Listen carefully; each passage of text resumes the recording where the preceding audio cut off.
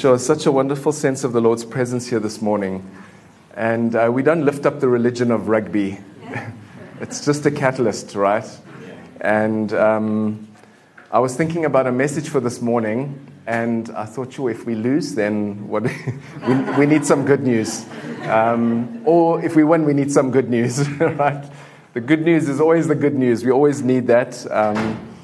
But I'm just struck by, we could have lost. If we had come here this morning and we had lost, what kind of a heart attitude would we have? But I just wanted to start reading a scripture from Romans 8 that just describes how highly favored we are. Highly favored as sons and daughters of the living God.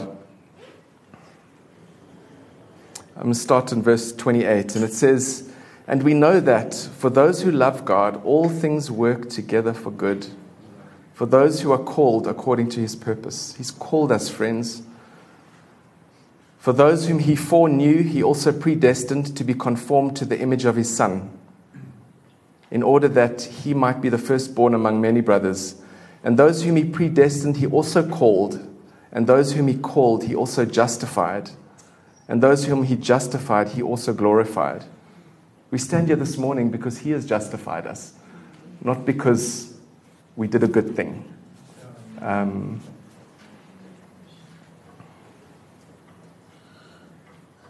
"What then shall we say to all these things? If God is for us, who can be against us? He did not spare his own Son, but gave him up for us all. He who did not spare his own Son, but gave him up for us all, how will he not also with him graciously give us all things? Who shall bring any charge against God's elect?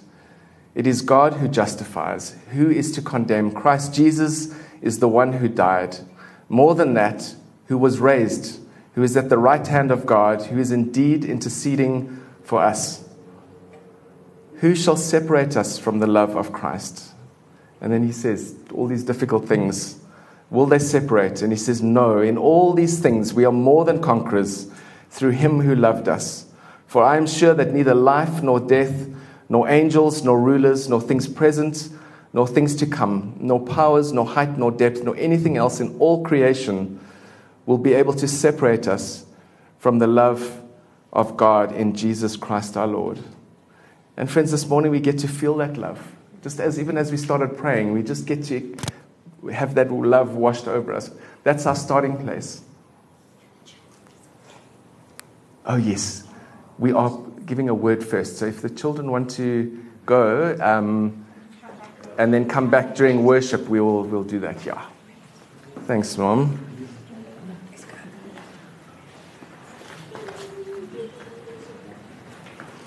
And so, over the last while, so I'm just taking that as our starting point. We are these highly favored, and we are called out, as we've read earlier, to be change makers in the world around us. And just over the last while, there's been a big word that has been echoing, and it's been like yes. It's like it feels like the Lord is asking us for our yes. It feels like our mandate in helping lead the church is to give our yes and activate a yes. Right, just a response to what Jesus is calling. And recently I was listening to, after we had met and we've been talking like it's yes, yes. He's saying these things, let's respond with our yes. Then I heard Bill Johnson was also around that time as well. It's like, his thing is yes, giving our yes. So it feels like it's something that the Spirit is doing around the world, where there's this great call that we've been called to. And it's in a position where it's like, okay, the call has gone out to us. Are we actually going to give our yes? And I think it's deep in our heart to give our yes. And so I just wanted to give a little recap of the things that we've been speaking about over the last weeks and preaching into, about this call to obedience, this call from Jesus. And then us responding, the response of us is to the obedience. He says, "If you love me, you will keep my commandments." We read from Romans 14 and Romans 15. If you love me, you will keep my commandments. It's this obedience. And then he says from that place, it goes on, just from the unity that we find in him, he promises to manifest himself to us. So it's not us going it alone. He promises to come and manifest his very presence in us. It says, in that day you will know me, and I am in my Father, and you in me, and I in you. Just this unity from that place. Whoever has my commandments and keeps them, he it is that is who loves me. And he who loves me will be loved by my Father, and I will love him and manifest myself to him. And then it goes on to say that if we keep his commandments, he's going to come with the Father. Remember I spoke about that a couple of weeks ago. He's going to come and make his home with us. Isn't that amazing? And why, this is John 14, why does he say all of these things? Is it because he's a hard taskmaster, just come and do what I say, and, that's not the call. The call is that we would be more fruitful, right? So that sort of finishes off in Romans 15, the fact that we bring glory to him when we are fruitful. When it says, by this my Father is glorified, that you bear much fruit. That's how we bring him glory. As the Father has loved me, so I have loved you. Abide in my love. If you keep my commandments, you will abide in my love, just as I have kept my Father's commandments and abide in his love. These things I have spoken to you, that my joy may be and your joy may be full. So it's like all of this response to our yes is leading us to a place of being fruitful, of being a blessing to this world around us, to our families, to our wider communities. And just before that in Romans 8, I didn't read that part, it talks about the earth is actually groaning, like in the pangs of childbirth, for the sons and daughters of God to be revealed. Okay, so we look at it, even our nation, it's a desperate need, not just of a rugby win, they're in desperate need of hope. And the only place that we're going to find hope is in him. And in that complete absorption and unity that he brings us into as we come into his kingdom. And so we've got this incredibly big gift that's been given us. And we've got this incredibly big call that's been given out to us. But we don't respond in ways that like last night, we didn't have to encourage people to have to watch the rugby or to have to scream. Even Kirsty with her stomach up is taking a bit of strain today because she can't really even cough. But last night there's an involuntary, response to this very, very good news. So we don't respond in ways that we are not servants like anymore. We are now welcomed in as sons and daughters into his kingdom. And so the beauty of this is the call. One of my favorite books of the Bible, Song of Songs, which is why I've tattooed it on my arm. The whole theme is, it's about this call of, it's not this authoritarian ruler, it's this lover that calls us home, the way he wants to look in our eyes. So I want to read, so the title of my message this morning is, Come Away With Me. And maybe hyphen our yes in response to that. But this is the call. It says, my beloved speaks to me, speaks and says to me, arise, my love, my beautiful one, and come away. For behold, the winter is past, the rain is over and gone. The flowers appear on the earth, the time of singing has come, and the voice of the turtle dove is heard in our land. The fig tree ripens its figs, and the vines are in blossom. They give forth fragrance. Arise, my love, my beautiful one. Friends, that's how he sees you this morning. You, his beautiful one. And come away, O my dove, in the clefts of the rock, in the crannies of the cliff. Let me see your face. That's what his call is to us this morning. Maybe just close your eyes for a second as I read that. His voice to you, let me see your face. Let me hear your voice. For your voice is sweet, and your face is lovely. That's the call to us. It's this beautiful call. But then it's quite interesting to me how this chapter is finishes off straight after that. It says, catch the foxes for us, the little foxes that spoil the vineyards. Why? For our vineyards are in blossom. That is our starting place in the kingdom. This vineyard that is in blossom. It's just fruitful, and it's this gift. And we just bring our brokenness and our sin, and we bring it to Him, and we lay it down, we repent from that, and He gives us this complete, beautiful, fruitful inheritance, right?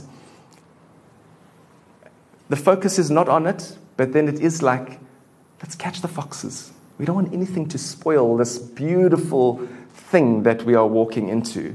And so be on guard. And so I think that's my sub-part of my message today. Not the focus, but it is a sub-part, is to say, just look out for the little things. The little things that are going to fight for your yes.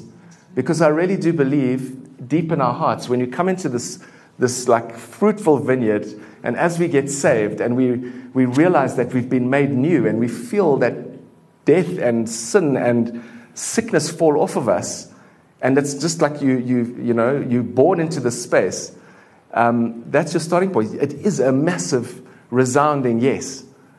But now you start walking through the vineyards, and we've got to look for those little foxes. Not the focus, just an awareness. So that nothing fights for our yes. And I was thinking about, Jacques spoke about the parable of the sower, 2 weeks ago. And just how there's seed is being poured out from heaven all the time onto us. And there's parts that go into the path, and it just gets trampled, and there's other things that take root, but then life's troubles and issues come and pop up and, steal that seed.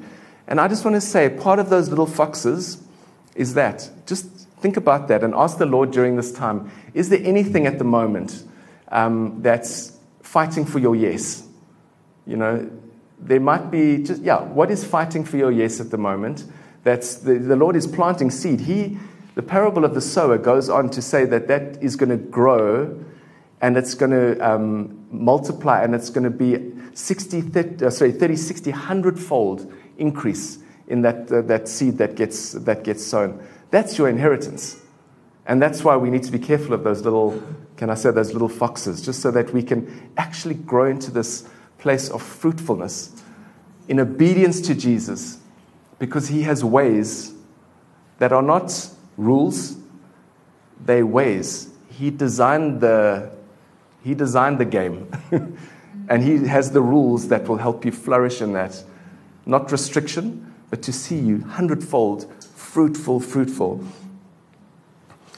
And so I want to say, I really believe that when we get born again, we can't before we're born again, but when we are born again, our spirit is made new, and our spirit, its magnetism, its desire is for Jesus and for His ways. And so our automatic response is a yes. But then life can get in the way, can't it? Things can pop up. And so I wanted to just look at Peter's life just as an example of a life that is this radical yes to Jesus. He sees miracles, upon miracle. He then goes into life's difficulty, and he blows it when he denies Jesus. But then he experiences the grace all over again of the Lord's loving kindness, who comes and redeems him. And that all culminates in him giving a massive yes. And I'll show you just now how big a yes that is, And so just to learn something from his life. And so when Peter is first called, he's walking by the Sea of Galilee, and Jesus says to them, and they're casting a net into the sea. I want you to just keep your mind, remember the sea and nets. It just links back later. And Jesus says to him, "Follow me and I will make you fishers of men." So move from your fishing to the thing I'm going to call you to do. And it says they immediately left their nets and followed him. That's our response. It's not I don't know. When we see his extravagance and we met with the face of Jesus and the love that he gives us, it's an extravagant, immediate, yes, I'm coming.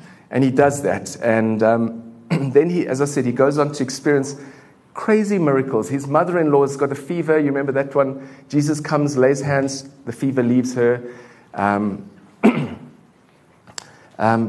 he walks on the water. He just boldly jumps out. He gives his yes to Jesus when Jesus says, "Can I come?" Jesus says yes. So he jumps, he gives his yes. He walks on water. He sees Jesus feed the 5,000. 5,000 people fed from a few loaves and some few fish. And then he goes and he has an incredible revelation. Through this whole process, he's not just seeing the power and the love demonstrated. He has this revelation when he confesses Jesus as Christ. Jesus is asking his disciples, "Who do people say that the Son of Man is?" And they said, some John the Baptist, others Elijah, others Jeremiah, one of the prophets. And he said to them, "But who do you say that I am?" And in this moment, Peter has this revelation. It says, Peter replied, "You are the Christ, the Son of the living God." And Jesus answers him, "Blessed are you, Simon Bar-Jonah, for flesh and blood has not revealed this to you, but my Father who is in heaven. And I tell you, Peter, on this rock I will build my church, and the gates of hell shall not prevail against it. I will give you the keys of the kingdom of heaven, and whatever you bind on earth will be bound in heaven, and whatever you loose on earth will be loosed in heaven." What an incredible, promise. As he has this revelation and he responds, Jesus is like, yes, not just yes to me. He's just like, everything, what's there is going to be here, and what you speak here is going to happen there. Unbelievable power and authority in that space, right? And so this is like this. Can you imagine that? That's a moment of massive high, I would say, for Peter. But what's quite crazy is straight after that, Jesus calls him Satan. Not calls him, he's like speaking to Satan, but he says, from that time, Jesus began to show his disciples that he must go to Jerusalem and that he's going to have to get crucified. And Peter sees this and he's like, no. He's like, Peter took him aside and began to rebuke him, saying, "Far be it from you, Lord. This shall never happen to you." Can you imagine that never happened? We would never walked into the freedom that we walk into. But he's saying this with such conviction. But he turned and said to Peter, Jesus, "Get behind me, Satan. You are a hindrance to me, for you are not setting your mind on the things of God, but on the things of man." So in this place of experiencing all the goodness and glory and miracles of God, Peter takes it back to himself. And he just looks at it from his point of view, what's going to be good for him. Now, he doesn't want to lose Jesus away. He's just completely looking at from his point of view, right? One of the little foxes, when we become self-centered and we're just trying to make things right for us, as opposed to well, actually, Lord, what is your will? Even Jesus had to say that in the Garden of Gethsemane. It's like, if you could take this cup from me, Jesus, Father, please, but not my will, your will. We always need to be asking, Lord, what is your will? Because why?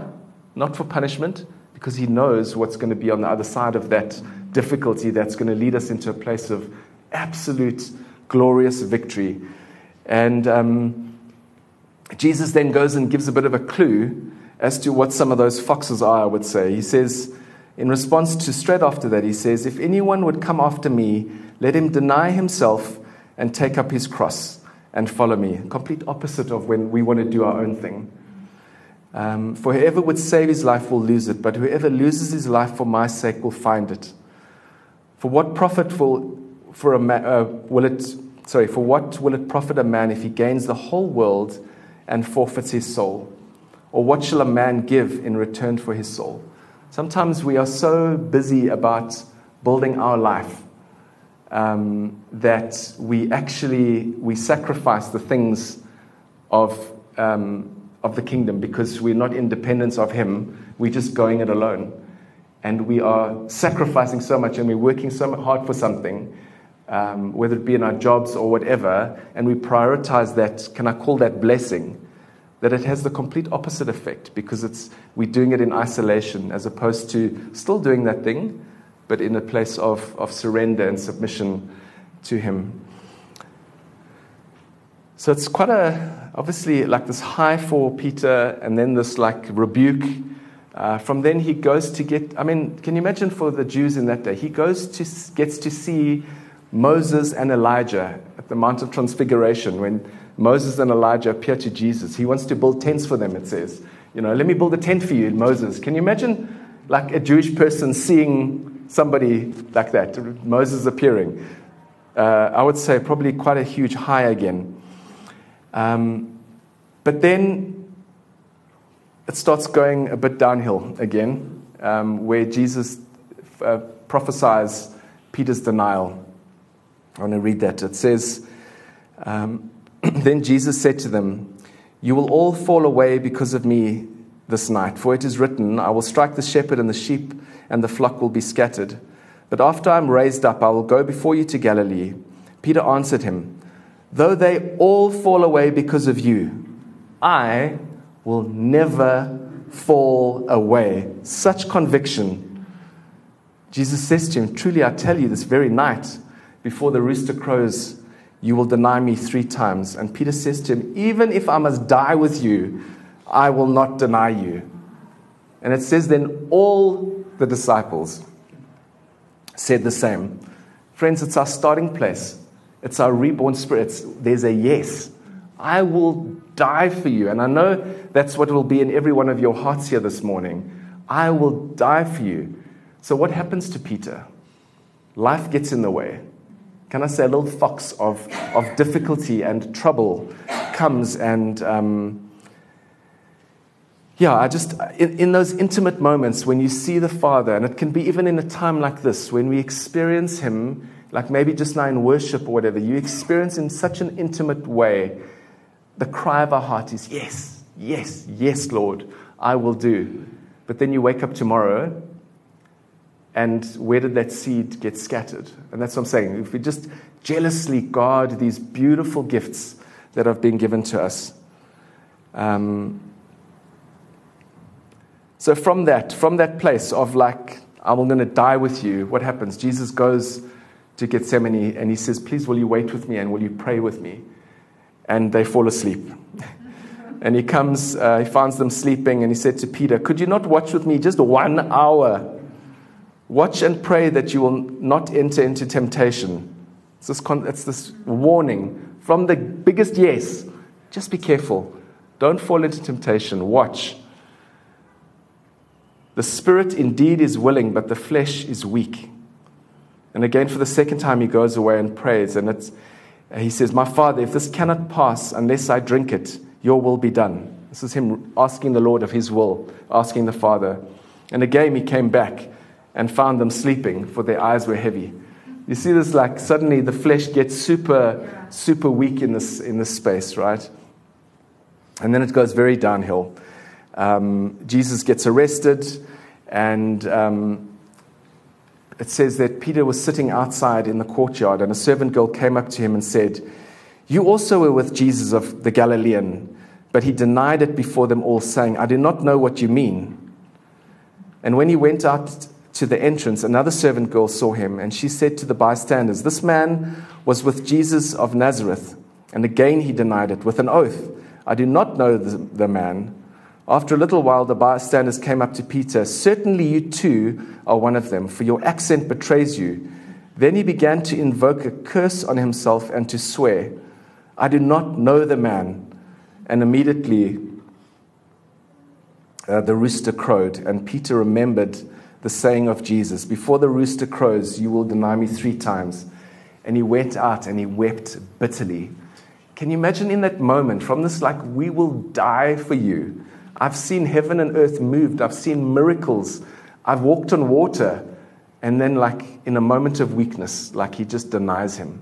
Like because of the difficulty and the pressures and the fear of what might happen to him in life. Like in that moment, can you imagine?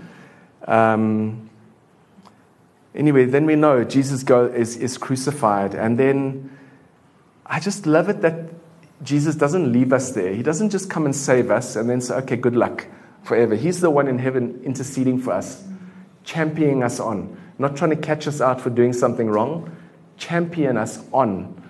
And so I just love this full circle of how he works with Peter. So he then goes and he reveals himself to the disciples, again at the sea. He called him at the sea, and he finishes his complete redemption and restoration with Peter at the sea before Peter gives him his final and full big yes. So they're now at the sea, and Simon says to his friends that I'm going fishing. And they say they'll go with him. And so they go out, and that night, you know the story, they catch nothing, right? So in their, can I say, in his independence, his separation from Jesus now, he's catching nothing. In verse 4 it says, just as day was breaking, Jesus stood on the shore, yet the disciples did not know that it was Jesus. Jesus said to them, children, do you have any fish? They answered him, no. He said to them, cast the net on the right side of the boat, and you will find some. So they cast it, and now they were not able to haul it in because of the quantity of fish. That disciple whom Jesus loved therefore said to Peter, this is John, by the way, because we're reading from John. He said to Peter, it is the Lord. And so Peter again, like this yes, he responds. When Simon Peter heard that it was the Lord, he put on his outer garment, for he was stripped for the work, and he threw himself into the sea. Don't you love that? That's our response. From like brokenness, we just dive in. It's almost like into the water, like we get baptized in his love all over again, from our place of actually just where we've just dropped the ball. The other disciples came in the boat, dragging the net full of fish, for they're not far from the land, about 100 yards off. And when they got out on land, they saw a charcoal fire, man after my own heart, Jesus, with fish laid out on it, and bread. And Jesus said to them, bring some of the fish that you have just caught. I wonder why he does that. There's already fish, but he's like, bring some of the fish that you've just caught. Just this, I don't know, it's this partnership that he invites us into. So Simon Peter went aboard and hauled the net ashore, full of large fish, 153 of them. And although there were so many, the net was not torn. Isn't that amazing? The comment on the number of them, and that it's so big that the boat's almost sinking, yet the net does not tear. The fruitfulness that Jesus has in store for us is meant to be a blessing. It's not something that is meant to break or to tear us. And sometimes the blessings that we walk into, I get something great happens. I get a promotion or whatever. And it becomes the very thing that tears us away from dependence on him, because we go it alone with our head down. And there's an invitation for us to, no, actually, when there's obedience to me, when you go and do your work the way I told you to do your work, throw it out on that side, what happens? There's blessing that can be contained. And the Lord is wanting to pour out more fruitfulness and more blessing on us as a collective church. But he wants to know that it will be contained. It's not meant to tear. And that's the reason why we have to look out for these little foxes, so that when the blessing comes, it does not break apart and we lose what he's poured on us. And Jesus said to them, come and have breakfast.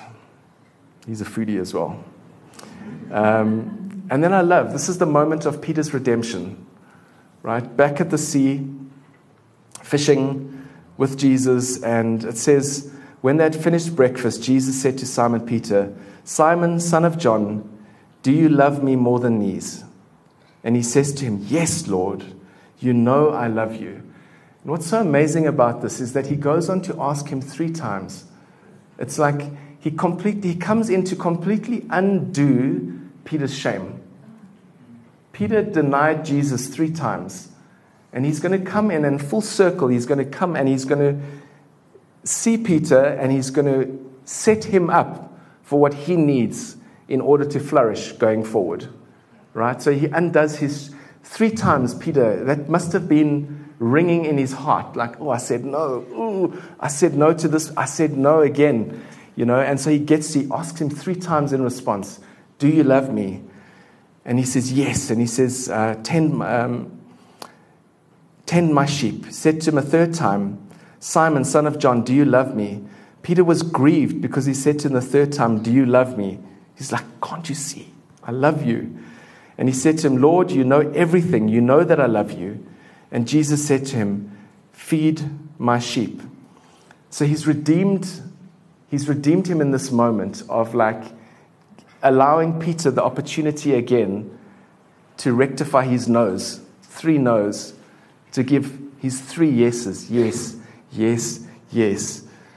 And then the undoing of his shame is so profound here. And this has only just struck me as I was preparing for this message.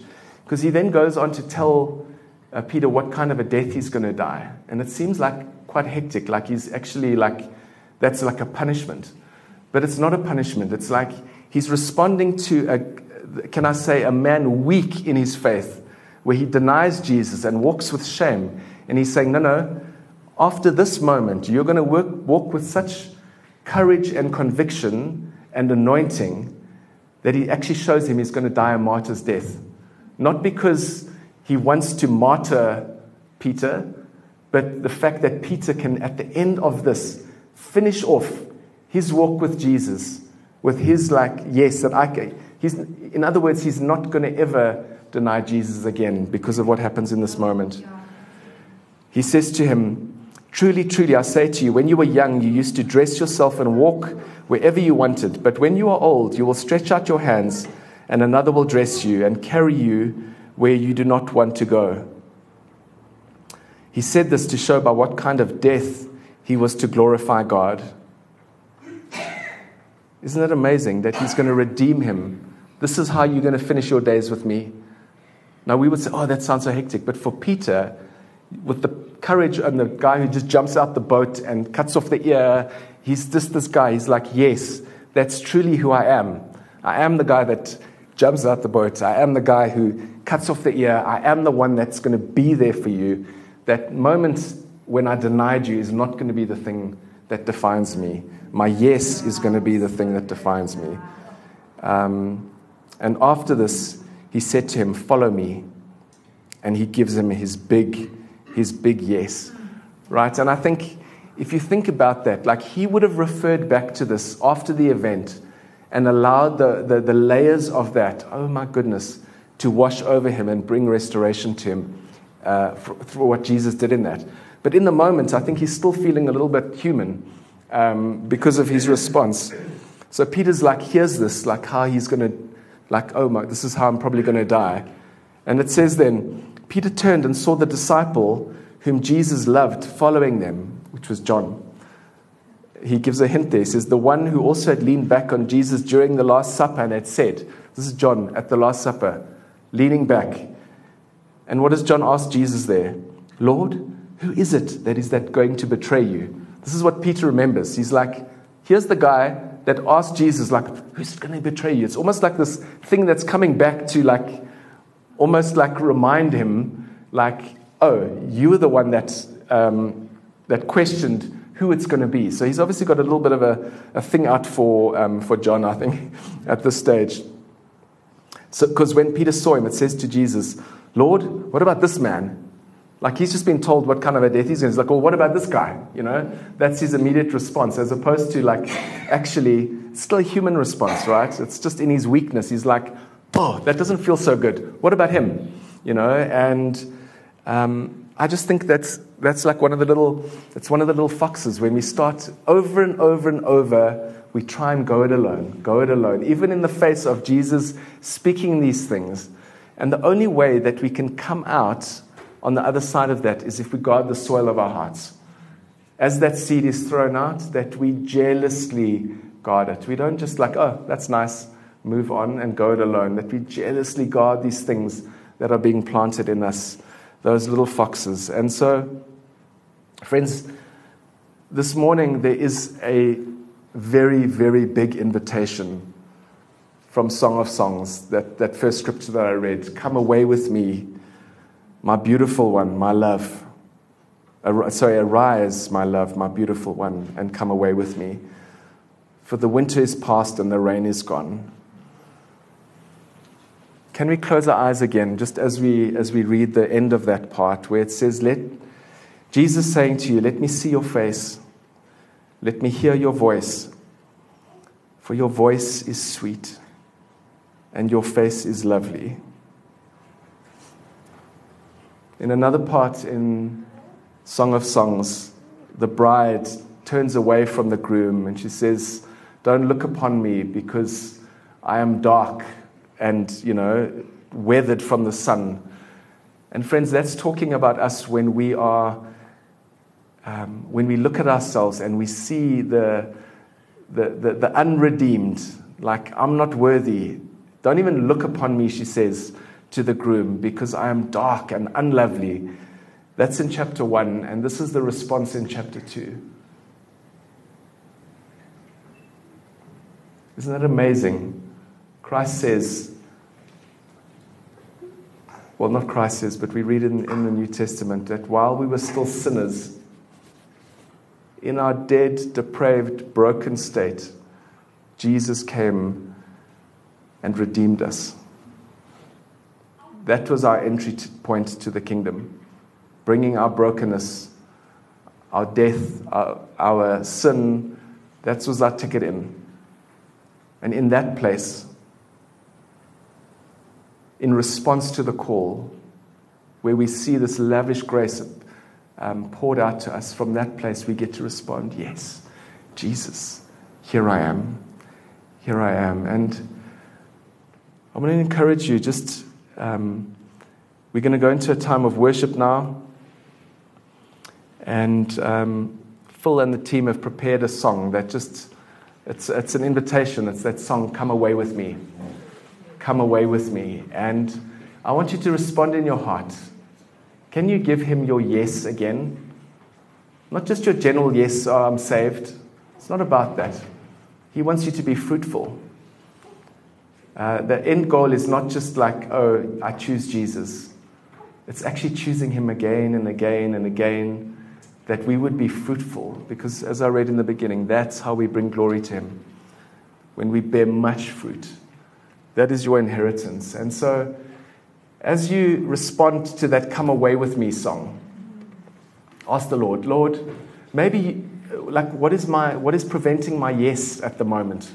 Not just my yes to you being saved, but my yes in these things. Oh, you've been speaking to me about this. You've been speaking to me about that, but I've kind of been just like leaving that on the path. I've been ignoring that. I feel like, what is the Holy Spirit calling you to today? What is he calling you to say yes to? And make a decision between you and the Father today. Respond again.